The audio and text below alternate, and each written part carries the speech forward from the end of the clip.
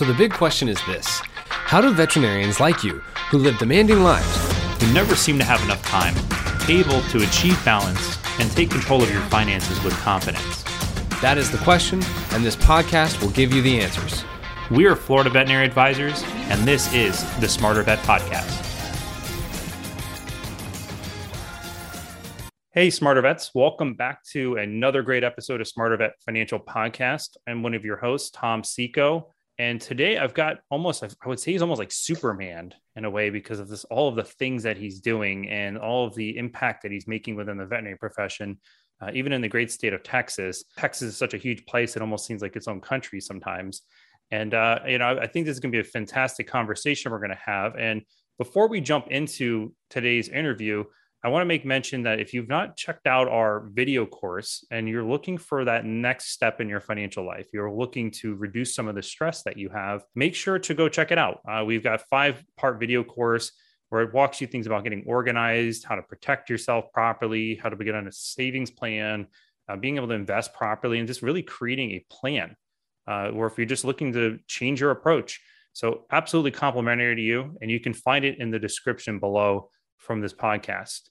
So with all of that being said, I want to bring into our conversation today, I've got Dr. Aaron Rainer, he's got so many titles. I think it's amazing because I love when people are doing as much as they are. He is the founder and CEO and a mentor, or Fetch by Dr. Rainer, one of the founders and creators of Gig Veterinary Staffing, and he's the CEO, and then also the managing partner and a veterinarian with Triangle Animal Clinic, which I was learning the very interesting story behind that today about how it got its name. So I appreciate you joining me here today, Aaron. Yeah. Hey, Tom. It's nice to be here. And wow, what an intro. I don't know if I can live up to that. I'm sure you can. Why not? I think every so often people deserve to be lifted up a little bit. And I think you're doing a lot of great things for the profession. And I'm sure everyone that doesn't know you or isn't familiar with you will also be able to see all the great things if they look up to all the activity that you're doing. So, but I would be like, if you would, for a moment, share with our listeners today just a little bit about how you got into veterinary medicine and how your career has gotten to where it is now.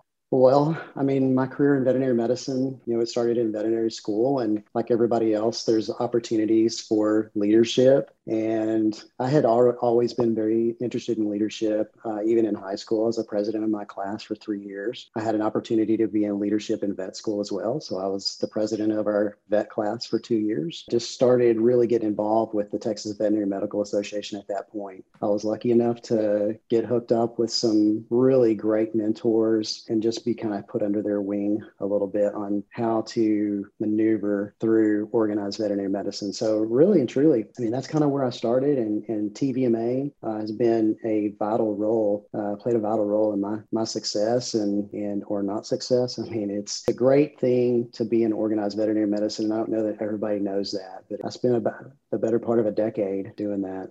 That's actually pretty amazing that you bring something like that up, because I was having a conversation with someone the other day about how she's fed up with veterinary medicine, and just because of, the way how some hospitals are ran and things are going. She's an associate, and it's incredible, like the different comparisons and the different sides that I see at times. And I'm sure there's so many different things that you can be doing in veterinary medicine where you don't have to necessarily just be working as a veterinarian if you don't want to. And I'm actually wondering and curious, since you said you've been in leadership for such a long time, is that something that, like, when you're growing up, your family kind of pushed you and encouraged you to be that way? Or were you just a very ambitious young guy when you were growing up? Like, how did all that unfold?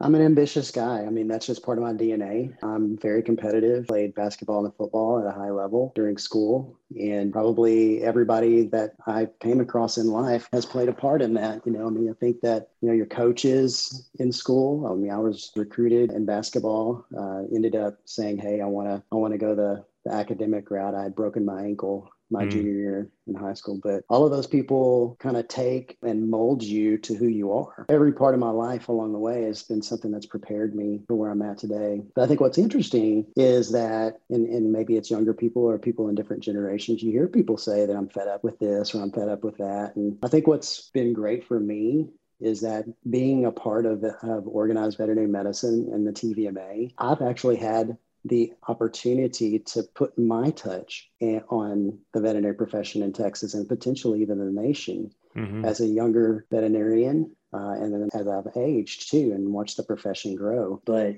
I'd like to think that, by being able to have a say in it, that's the way that you're going to be able to change things, is have a say. And I really don't like to sit on the sidelines and watch things unfold, especially if I don't agree or if I think that they can be done better. My career, the way it's evolved is that, normally a veterinarian will they'll come out of veterinary school, they'll end up going to practice, and then they get out of practice later in life, and then they go into organized veterinary medicine. Well, I did that. I flipped it on its head. And so most of the people that I ever was on an executive board within TVMA were in a different generation than me. And I think it was amazing to be able to interact with them. But I think it was also to them, I think it was very rewarding to see a different perspective, and it was refreshing. Absolutely. That's cool to see that you went into a different path and you've grown and being able to see the impact that you're having in the veterinary community and the industry. And I find it so fascinating for the people that are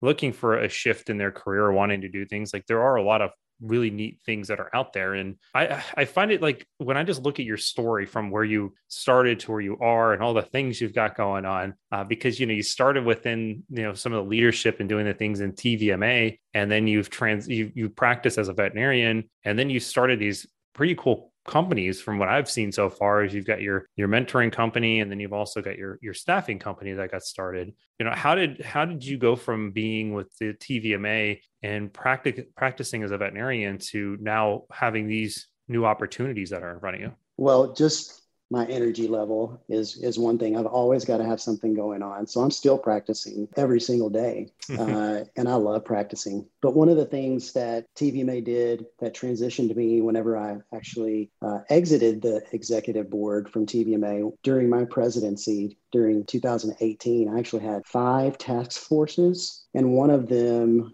I tasked the group to look at the different generations in the profession and how do they differ and how do we speak to each generation? What do they want to do? That was very important to me, to draw light and shed light on different generations, to be able to show and be able to make and influence policy even at the legislative level. And one of the things that actually came out of that was the staffing company. And so I think that gig being launched here just recently I think this could be a really huge thing for us. Number one, I think that for students that are wanting to get out, if they don't want to necessarily go into practice full time right away, they're going to have an opportunity to do some relief work in places, and they can actually control their own schedule.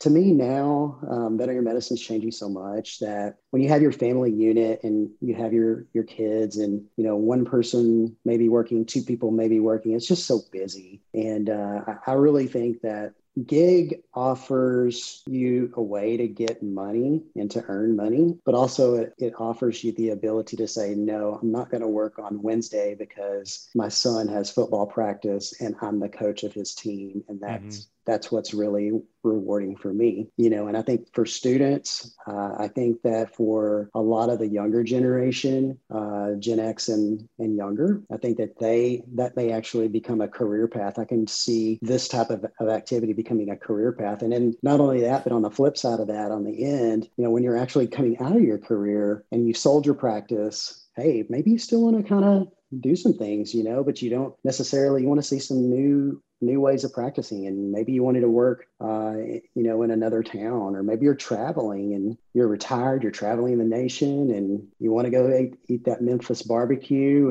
And hey, well, let's look on Gig and see if Memphis has any jobs available. So I don't know. I mean, I just feel like that we have to start thinking entrepreneurially. I feel like we have to start thinking out of the box. And I've dealt with this my entire life, and this is a mantra of mine. You can't make a change by just sitting. You have to act. And I feel like that I'm always gonna, if I see something that could help, I'm gonna at least try to look into it and try to act. And coming out of TVMA, learning so much of what I did over those 10 years, and even more actually, really think that that was very helpful in the starting of Gig. Hopefully it takes off. Yeah, that'd be great. Absolutely. What was it that before Gig got started, because of the task force that helped design this or create the idea, what was available before? Were people just having to try to figure out or call lots of different practices? Like, what were they doing? Well, that's the thing, is that so we're having a shift in our macroeconomic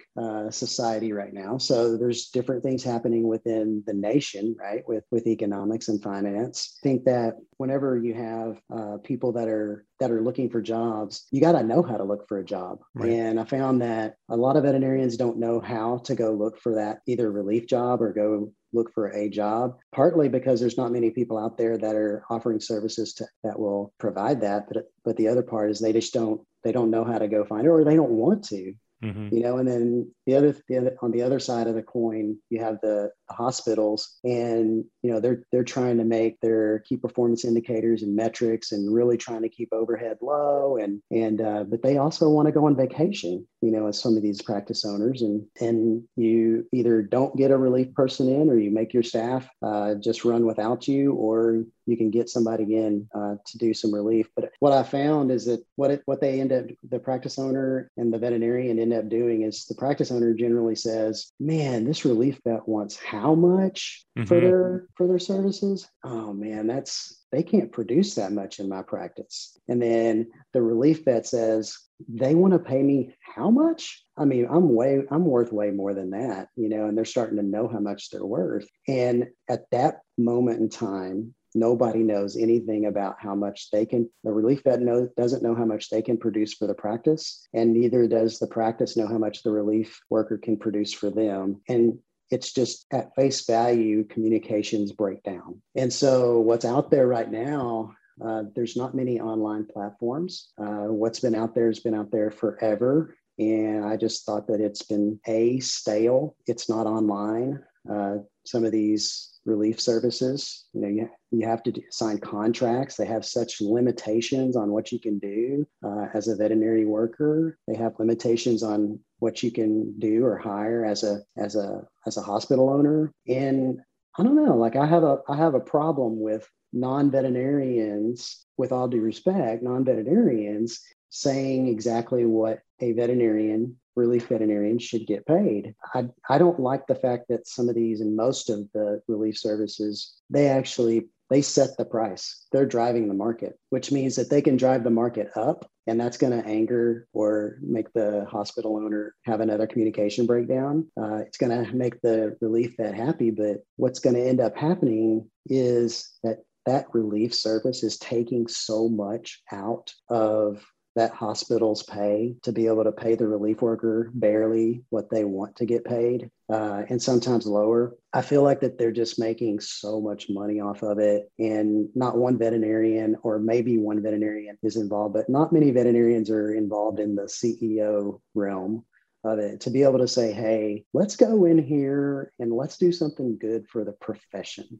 Mm-hmm. I mean, what we're doing at Gig, that's our ultimate goal, is to help the profession. The second goal is to make it simple, which is going to help the profession. And the next thing is we want to reduce the communication breakdown between hospitals and relief vets. And what that means is that somebody's going to have to take a hit in pay. So there's three people involved in that. There's the hospital owner, there's the relief vet, and there's Gig. Well, I want the hospital owners to be able to I want the hospital owners to not have to pay nearly as much as they usually do. But also, I want the relief vets to be able to get as much money as they possibly can. And what that means is Gig is going to basically eat that cost, and happily, because I think it's going to help the profession. I mean, I'm a practicing veterinarian every single day. Happily, we want to be transparent. And when you get onto gig.vet, what you're going to see is, if you post something as a hospital, you're going to see that says 10% on as you sign up and post your job. Whenever somebody else is taking, and some of those others are taking 25% out of the money that's there, and it's too much. I mean, I got it. That's their business model. It's business, it's finance. I think it's great what they're doing. Hey, I've got the opportunity to help the profession by squeezing my margin. we'll happily do it. How do people or practices be able to get connected with gig, and how do people find out about gigs? So like if someone, like, let's say, wants to find a relief position and you'd mentioned like they want to go take a vacation somewhere, is gig actively looking to open more doors with practices, or is it more of just encouraging to just try to keep growing the community of gig? Like, how does that work right now? Well, what we're trying to do is get hospitals to actually post jobs onto the site and onto the platform. What we have to do is get hospitals first to provide the jobs, which we know the jobs are out there. That's imperative. Yeah. And then once we get the relief worker is going to be the hard part, right? Because they're one-offs, right? They're in different areas. They're all over the nation. They're in their homes. They're harder to find. So without the hospital getting too concerned about not having people find their jobs, we got to have the jobs on there first. Then we've got to go get the relief worker. And what we're doing, trying to do that at the same time. Essentially, what you do is you sign onto the platform. It's free to sign up, and for both hospitals and for relief vets, you can peruse around and see what you think and behind your computer screen, and nobody's going to know. And once you decide you want to actually, as a relief vet, if you see a gig or a job, you can request the job. It's at that moment that the hospital is triggered. Like if the hospital says, hey, I want to hire you, it's at that moment that we start asking for, information on how you want to pay, how do you want to get paid, Right. Things like that. We're going to do a 1099, do it on 1099 basis, and we handle that for you and as the relief vet. So that's one thing. The practice is then paying gig, and then gig is then paying the relief veterinarian. Right, exactly. But what I think is important to note there during that process is that only if the veterinarian shows up, works the gig, and once the hospital releases the payment, Mm-hmm. they're the ones who says that the gig was worked, the gig was completed, therefore go ahead and release my payment to this particular veterinarian. Gotcha. And so, we don't want people to think that they're, paying their money down and it's just sitting, without having a job right. Identified. It sounds very similar to other types of programs that are out there from what I've even used. I think of like with my dogs, for instance, I use a program called Rover, or a platform called Rover, when I was looking for a sitter for them all the time. And then you pay the platform and then they end up paying the sitter. And it sounds like the compensation, depending on maybe the model, is very similar in a way. And I think it's pretty awesome to know that, especially for certain veterinarians that are out there, I will say there's a wide spectrum. It seems you got ones that are very introverted and you got ones that are very extroverted. It seems like a lot of them tend to be more introverted, and being able to have conversations and going out there and finding the opportunities. One of our clients, like she's been a relief vet for a while, and she's all over the place. She's definitely one of those people that are not shy. But then there's some others that I know that have transitioned to relief work, and it's, they're concerned about how are they going to find their jobs and go find good locations and hospitals they want to work for. And I see this as a prime opportunity for a large group of people that are, especially whoever's listening right now, could be being able to utilize your platform to find those next opportunities for them, which I think is a really cool thing, especially if they're maybe looking to pick up some extra shifts alongside with what the current work they're doing. It could be even another opportunity. So that's really cool. What we said about gig was, from the heart. And I think that the thing that I really want, not just a listener, or I want to leave this profession when I retire that says, hey man, he changed that profession. Like he made a little bump a little bit. He made it better. Right. And anything that I do, that's what I want to do. I mean, I have these value statements and these words that are super important to me, but it's excellence, integrity, respect, loyalty, leadership, and selfless service. And I think that for me, I live my life by that. And whether it's my family, whether it's TVMA, whether it's gig, whether it's coaching my son's football team, I want to be impactful in a positive way. And so I enjoy that. Absolutely. Well, that's awesome. I love everything that we've definitely talked about today. And, for people who are listening and you're interested in wanting to connect with Dr. Rainer and you want to just talk to him, or you want to look at his mentoring stuff. Also, at the same time, if you want to look at gig and you're trying to find some positions, I'm going to include all of the information to be able to reach him and all of his different resources that are available. And, I love to always end these conversations on just a kind of a different twist on things. And one question I want to ask you, and I'm going to completely throw a curveball at you. I don't think you're ready for this one.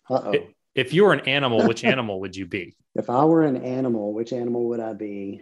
I would be a lion, without a doubt. The reasoning is because not because of the king of the jungle, but because they're respected. They can go around the Sahara and you look at such a majestic animal and see, how much power, strength power that they have, and just admire that. And they go get what they want. Mm-hmm. And they're doing it for the betterment of their pride. And so that's what I would do. Perfect. I love it. So, well, if I ever see you in another life, if we do come back as animals, I might see you as a lion then. So we'll see how that plays out. But I do appreciate you joining me here today, and everything that you've had to share with us. Thank you very much. It's been a good talk and a pleasure. It's been very fun. Awesome. Well, again, everyone who's listening, if you want to get in contact with Dr. Rainer, you'll find all of his information below. If you want to take a look at our video course that we have on the foundational steps of financial balance, make sure to go check out that. You'll find it below as well. And, again, Smarter Vets,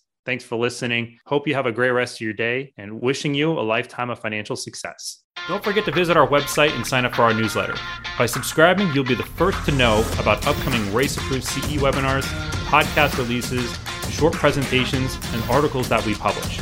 Make sure to like us on Facebook, follow us on LinkedIn, and subscribe to our YouTube channel.